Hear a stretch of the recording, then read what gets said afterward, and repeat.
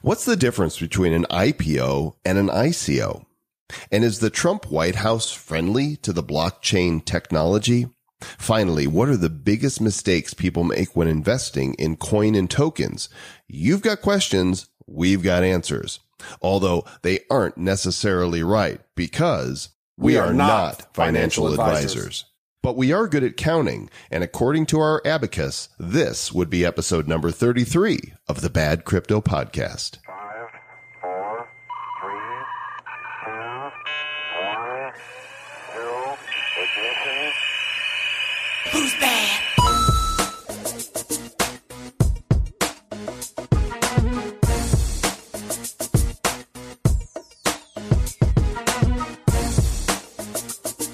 Who's got bad coin? I got bad coin. You got bad coin. He's got bad coin. She's got bad coin. Over 700 people are now holding bad coin. Isn't that amazing, Travis? It's Bad Cryptopia up in here. And we've had a lot of unique people reaching out to us and very excited about the bad coin, you know, even though at this point it's really not worth a whole lot. There's a lot of people who are excited about the fact that they're holding at least 50,000 of something. And Badcoin is the official token cryptocurrency of the Bad Crypto Podcast, and that's what you're listening to. My name is Joel Comm, and I'm the guy talking right now, and the guy that's about to talk is Travis Wright. Yes, I am Travis Wright, and if this is the first episode you have ever listened to of the Bad Crypto Podcast, we recommend going back to episode 001 because we are very serial in nature. Those first few episodes really help set the foundation to help you understand blockchain, Bitcoin, cryptocurrencies. So if you are new, welcome to the show. Get out of here. Yeah, another option is to just turn it off and go listen to something else. If you really want to get our vibe, go look for the recent upload that's only 3 minutes long. I won't say anything more about it, but look for the recent upload to the podcast channel that's only 3 minutes long. You'll get the entire vibe of the show. Now, I'm still in Denver at home base, but you're currently in Boston, aren't you? I'm in Boston over here, yeah. Driving in the car. Had to get back over here to the hotel so I could do this podcast. Yeah, you did the opening keynote at the big Martech conference this morning, right? No, it was this morning. So yesterday, the final keynote was Seth Godin. And then this morning, I opened up the whole show and did about 20 minutes talking about the future of emerging technologies and different trends and tools and whatnot, and had a nice little segment on blockchain and talked about how blockchain is disrupting it. What was disrupting all these industries? And what was interesting to me, Joel, is that I asked the audience, there was about 1,200 people in the audience, and I asked them how many of them actually held some Bitcoin. And from my scanning the audience, I saw about 12 hands. Oh my gosh. Wow. That's at a marketing tech conference. That is amazing. And that tells you who are listening that you guys are still early adopters. You are in this. You are, at the forefront of this. The masses are yet to come. When we're talking about people that are in Martech that are still clueless, and you're clued, you're more clued. Imagine this. You know more than most people. That's pretty amazing to me. It literally did blow me away. And then I asked how many held some Ethereum or Litecoin, and then who held some coins or tokens aside from Litecoin, Bitcoin, or Ethereum. And I saw 3 hands. Amazing. Well, I bet those people, now that they've heard your talk, have lots of questions. And in fact, so do our listeners. Bad Crypto voicemail. JCOM, TW. This is Apis Bull Double XL from the internet. Long-time listener, first-time caller. Really glad to be on this journey with you guys. First thing, a couple jokes. Thought they would be obvious regarding the fork, the forkening, or the fork heard around the world. You guys can feel free to use those. Also, entering the Badcoin Dojo is pretty hilarious. Travis, your FOMOing at the mouse had me laughing in the car hysterically. So until next time, stay bad. What is up, Travis and Joel? This is Jeffrey calling in from Houston, Texas. Hope y'all are having a great day. So I was scrolling through some of the posts on the Mastermind Facebook page earlier, and I came across one that kind of hit home. You know, I feel like a lot of us really feel like there's a lot of wallets out there, and I was just wondering if you guys foresee any universal wallet coming into play, maybe, you know, in a couple months or years, that will have a lot of the cryptocurrencies or maybe all of them on it, just to make things a little bit more seamless. Hope I can get your thoughts and maybe get on the podcast. Thank you. Thanks, Jeffrey, for the great question via voicemail. And why don't we go ahead and put that phone number out there now, Travis, where people can call and leave questions, feedback, or ask us for our Bitcoin address, if in case you want to send us Bitcoin. Get your pencils ready. The number is 708-885-9030. The secret number, 708-885-9030. Call us for prizes. That's kind of your monster truck rally voice.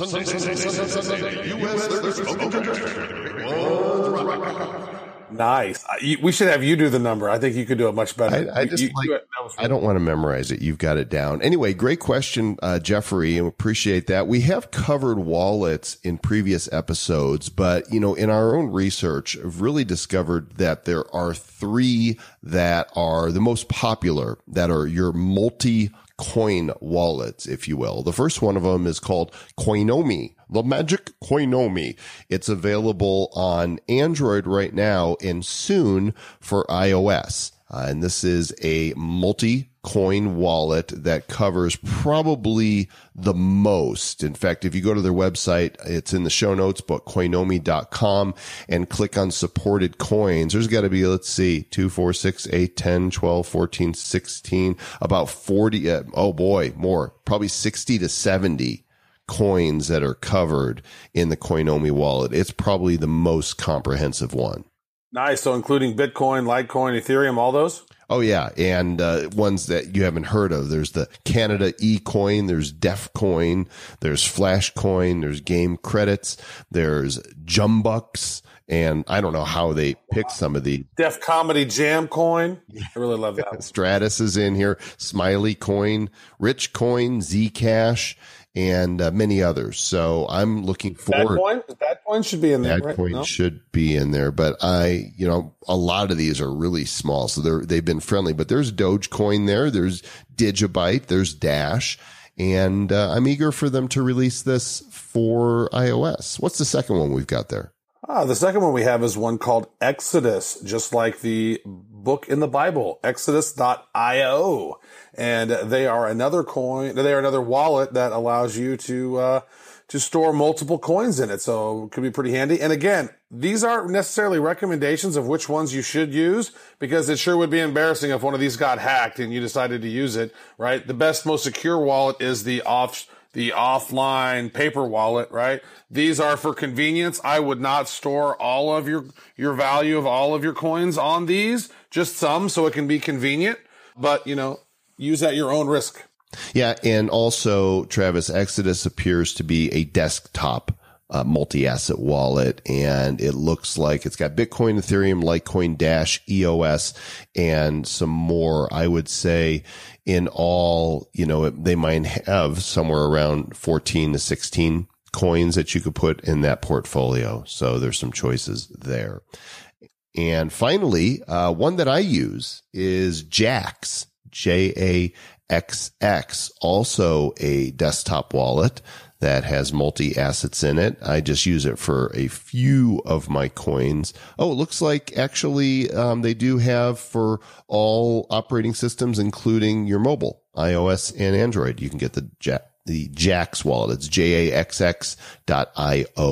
Very cool. Very nice looking website as well. Nicely designed, you guys. Great UX. Well played. So hope that's helpful. Go check those out. See if one of those multi-asset wallets are for you. As to the question is, will there be a fully universal wallet? I'm going to say, the more coins there are, the more demand there will be for multi-asset wallets. And I would imagine that we'll see more and more added to the existing wallets and new software developed to contain more coins. Bad Crypto Inbox. You got mail. Aaron writes via email. He said, I've dug in my heels and have listened to all your podcasts, amongst others. Yours are the most engaging, so I pose my question to you. How do you differentiate ICOs from IPOs? How is owning a coin different than owning a share in a public company? Do you actually own a piece of the company? I have my MBA and I'm still wrapping my head around some of these brands and cryptocurrencies. Joel, what is the difference between an ICO, an IPO, and an IPA? Well, I'm pretty sure an IPA is a beer. So, That's true. That is true. An IPA is a beer. Good job. and you could invest. 5 Bitcoin for you. Yay! More worthless token. So an initial public offering is a term that, we've heard for many years. That's, what a company used to sell securities, to the general public for the very first time. Right. When they're going, okay, it's time to go public, and, they offer up stocks. I'm not a big stock investor, and I know just a little, but, from this website on bitcoinmarketjournal.com, they actually contrast the two of them. And the site says to hold an IPO, a company usually hires several investment banks known as underwriters. And then the underwriters work with the company to get a better sense of how much the IPO will raise and what kind of securities will be sold, because the securities can not only be stock, but they could also be bonds, warrants, or capital notes. And then they create a prospectus, and then they have to put that prospectus out, and then people do due diligence, and there's a lot of regulation behind IPOs. ICOs, on the other hand, are much newer. Initial coin offerings, which, by the way, is a misnomer for many of the coin launches that happen, because they're actually Ethereum-based token launches that currently don't pass the Howey test and are not really treated as securities, right? Yep, that is true. And so, yeah, and your other part of your question is, do you actually own a piece of that company? No, you do not. You own those tokens. So that's why a lot of the companies and these startups are doing these ICOs, these initial coin offerings, and these token generation events, is because they retain 100% ownership of their company. They are instead offering these assets that are incentives, that somehow, the proof of work or proof of stake, however their blockchain is set up, that becomes the reward and incentive of proving of the transactions on their blockchain. And they don't actually have to give up any ownership of their company. So, it's great for the ICOs. And you know what? It's a fun, unique way to invest in these startups as well. So yeah, for an IPO, in many cases, you have to be a qualified investor. In the United States, that could mean that you have a net worth of $1 million or more. And then, many aren't allowed to participate in that if they're not qualified investors. While qualifications are ramping up for many coin offerings, in some places, they just say, hey, here's our white paper, here's our crappy website, and this is what we're going to do, and give us your money, right? A lot of them, that's why you have to do your own due diligence and research to make sure that what you're investing in is good stuff. So thanks for the questions, and keep them coming either via the phone number that we gave you, the Bad Crypto Hotline, or via email to badcryptopodcast@gmail.com, or go to our website and hit the contact link, and that will allow you to choose from all kinds of great reasons to reach out to us, because you've got questions, you've got feedback, or perhaps you want to sponsor the show, and you could do that there. So let's check out what's happening in the crypto news. all right, the first story of the news this particular week is the Trump White House. Are they friendly to blockchain? And so there's been news that came out this week that was talking about how the Trump administration is actually reaffirming its commitment to blockchain as a technology. And you have to wonder, even thinking about this whole space and how the Equifax thing happened recently, and then the Yahoo thing happened with those breach of data and all these data breaches that's happened, and blockchain being a solution for them. It looks as if the White House officials are at least open to the idea that the distributed ledger technology, it could be viewed as an essential part to a tool for U.S. policy and strategy considerations. Again, this comes down to technology. This is about blockchain. Once you understand that there's not a blockchain, but that blockchain is a technology. Government officials are seeing benefit to that. Now, that doesn't mean that they're getting behind Bitcoin or any other particular currency. They're getting excited about blockchain technology. So I just want to make sure that we're clear. This is not the president or Congress or any agency saying, yay, go Bitcoin, Bitcoin to the moon. That's not happening. I'm pretty sure Trump was like, get yourself some bad coin. Soon you'll buy a Lambo. It's going to be huge. It's going to be huge. I can assure you, nobody's coin is more bad than bad coin. Now, that is exactly what he's going to be saying too. That was actually a direct quote. We just piped in that audio. So while the Trump White House appears to be behind blockchain technology, but not necessarily coins themselves, this U.S. regulator says that the banks might soon be conducting business entirely in crypto. This is on cryptoanalyst.co, and Keith Norica, who is a major U.S. regulator, was speaking and laid out a vision for how new banks, right? A new breed of banks could rise up in America that conduct business purely in cryptocurrency.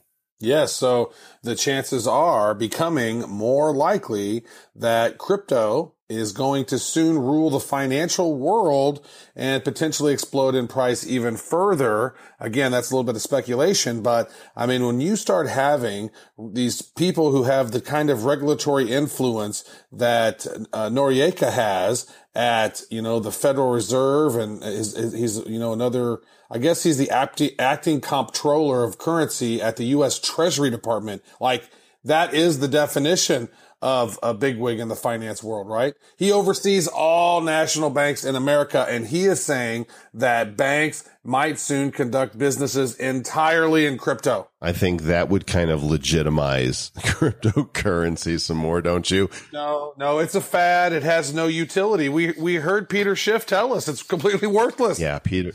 So by the way, if you guys listen to the Peter Schiff show, some of you have written and want to know, well, what do we think? We're going to reserve our opinion on it, although I think you know what it is already, until the next episode, because Max is coming on. Big Max.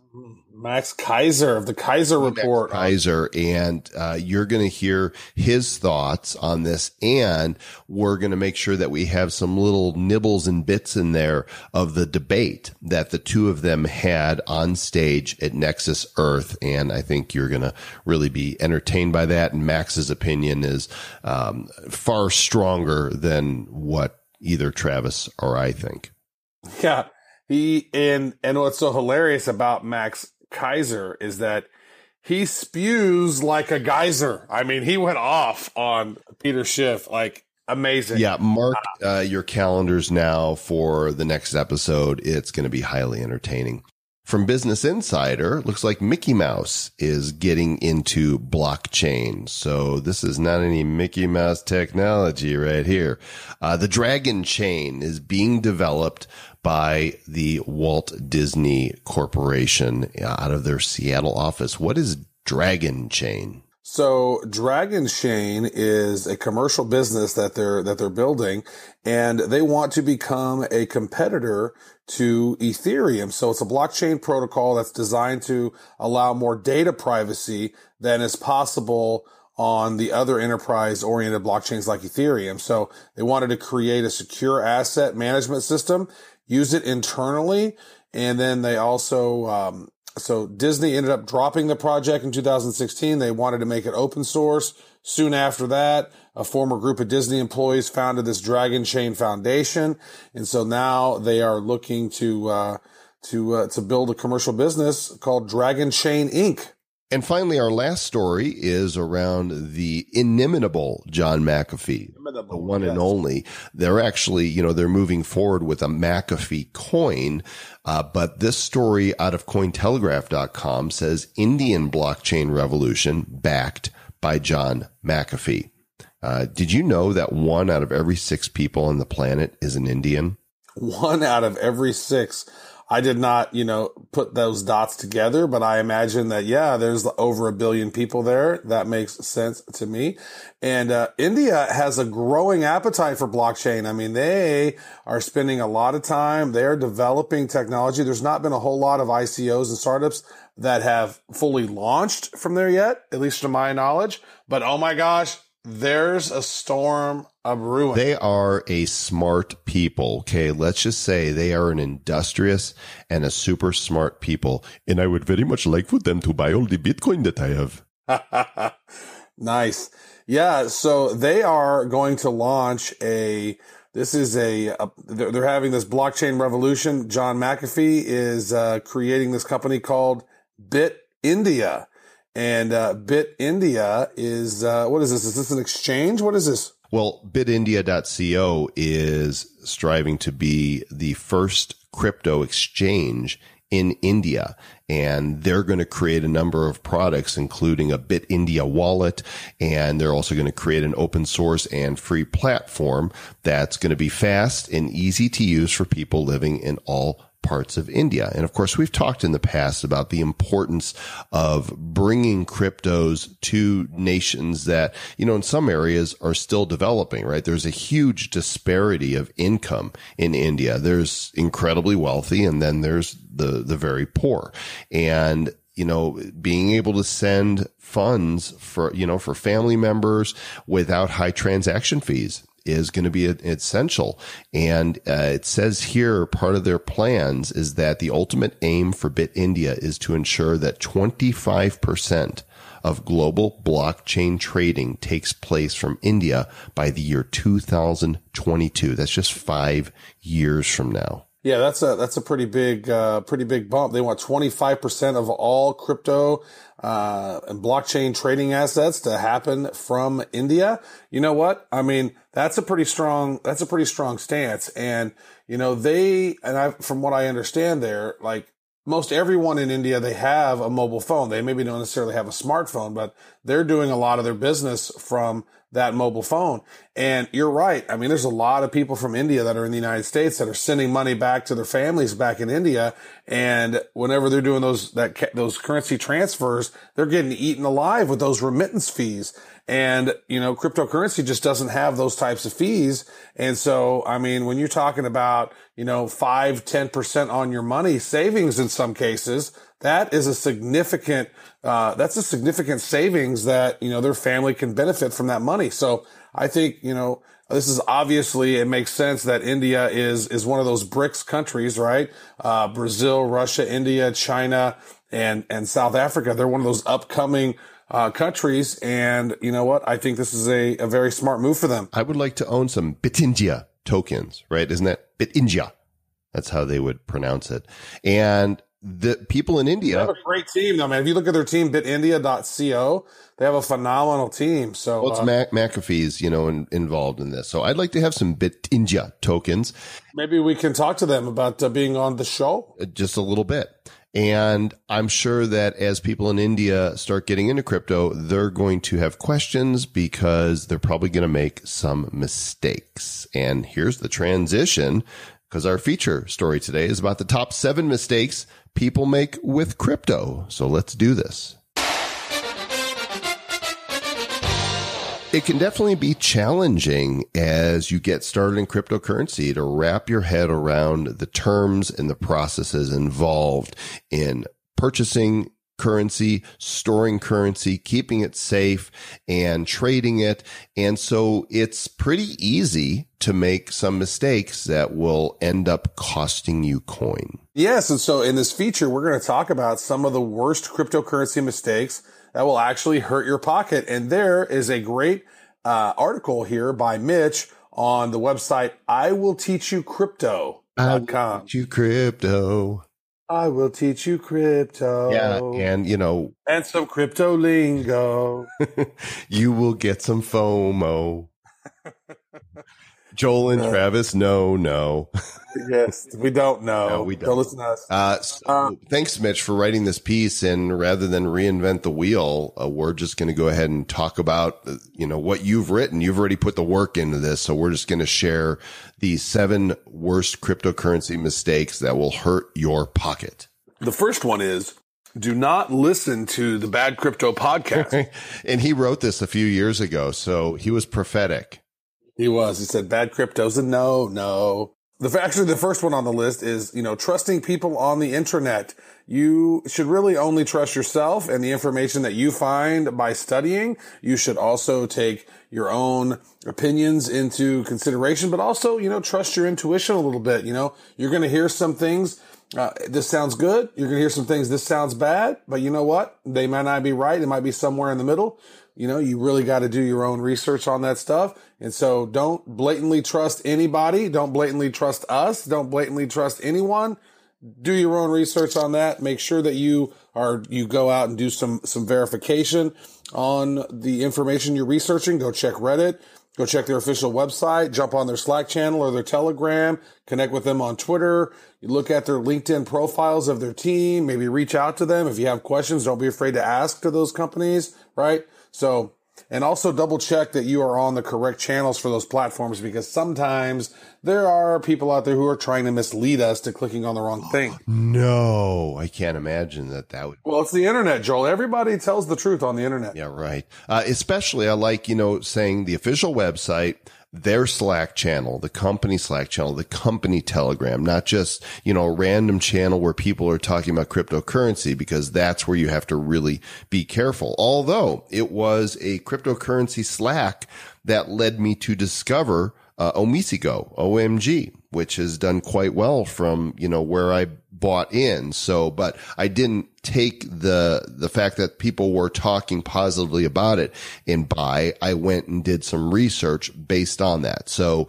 the general Reddits and open channels, general channels are good for being exposed to some companies and coins, but make sure that you're getting the information direct from the company. The second mistake that people make is FOMOing. Again, if you go back to the last episode, the cryptocurrency definitions and stuff, we talked about FOMO and FUD and hodling. And of course, FOMO is the fear of missing out. And just because you see the price of a coin going up doesn't mean that it's the right time to buy. Coins go up, coins go down. I just bought some Ethereum just a few days ago and it's dropped $8 since that time. Oh no. That's fine. You should sell it all, Joel. You want to try to watch for buying opportunities. And oftentimes that happens after a big rush up. The coin always pulls back, maybe a little, maybe a lot. But after a big run up, people tend to take some profits off the table, and there are others who hodl. If you're going to trade and you want to take profits off the table, that's fine. But also when you're buying, perhaps watch for when people are taking profits and you see a dip. When people who bought at the top are going, oh, I bought it at 5 and now it's down to 3. That 3 could be the dip. That is your entry point. And the quote here on the site reiterates what Warren Buffett once said: be fearful when others are greedy, be greedy when others are fearful, and follow the yellow brick road. That's true. And I love going to the Warren Buffet. You get as much as you like. It's great. And so another one of the challenges for folks who make errors in crypto is, again, well, we've said it before, to not do your own research. So you really need to do your own homework. There's a lot of different things out there. There's a lot of pieces of information. There's a lot of crazy or confusing terms within crypto and in blockchain. And then there's a lot of people out there who you go on YouTube and you hear them and they sound like they know what they're talking about. But, a lot of times you don't know if they're being paid to tell you that. You don't know exactly what their motive is, for telling you some of this stuff. So you really have to do research on your own. Go look at the initial documents. Go look at the white paper. Make sure that information is legit. This kind of goes back to number one again, but it's more specific about really getting there on your own, because there are people that buy into a coin and then they go make videos and they tell you why it's so hot and that you should buy. And they can move markets if they have a large enough audience. Now, and they don't tell you that they're being paid. We always tell you when we're being paid, but we won't get paid to tell you to buy a coin. We'll never do that. Nobody's ever going to pay us enough to say to our audience, you need to go buy this. We will always. No, that's our special secret newsletter that we're going to launch eventually. No, because we don't know enough. But we don't know. We do know enough to not make this mistake, and that is use two-factor authentication. If you're not using what for short is 2FA, then you could lose your currency. Two-factor authentication basically prevents people from logging in with your credentials. There's an app that you download to your phone. I use the Google Authentication app. It's in the App Store. And whenever you initially log in, or when you attempt to make a transaction, it says, okay, go to your authentication app and there's a 6-digit number, which I think they stay up for about 20, 30 seconds before they regenerate to another one. And you put in those 6 digits. And since you're the one holding your phone, now if somebody steals your phone and gets into that as well, then you got a problem. But you put that 6-digit number in and it lets the site or exchange know that, yes, I meant to take this action and it's okay to do that. Do it. Use 2FA. In fact, quick story. I went to a blockchain, panel last week here in Denver, and it was standing room only. I'm standing in the back of the room, and in front of me, there's a guy logging in to Bittrex, and I watched him log in with just his username and his password, and he was logged in. And I thought, I'm standing here. He didn't use 2FA. If I wanted to watch him type in his password, I could have. And then I would have had access to his account. Now, if he had been using 2FA, then he would have looked at the number. And if he was smart, he would have covered his screen when he typed it in. But do it. You never know who is watching or who is, on the network that you're on and might be monitoring keystrokes. Yeah, and luckily though, since Joel saw the password and stuff, we have a whole lot more Ethereum now on our accounts.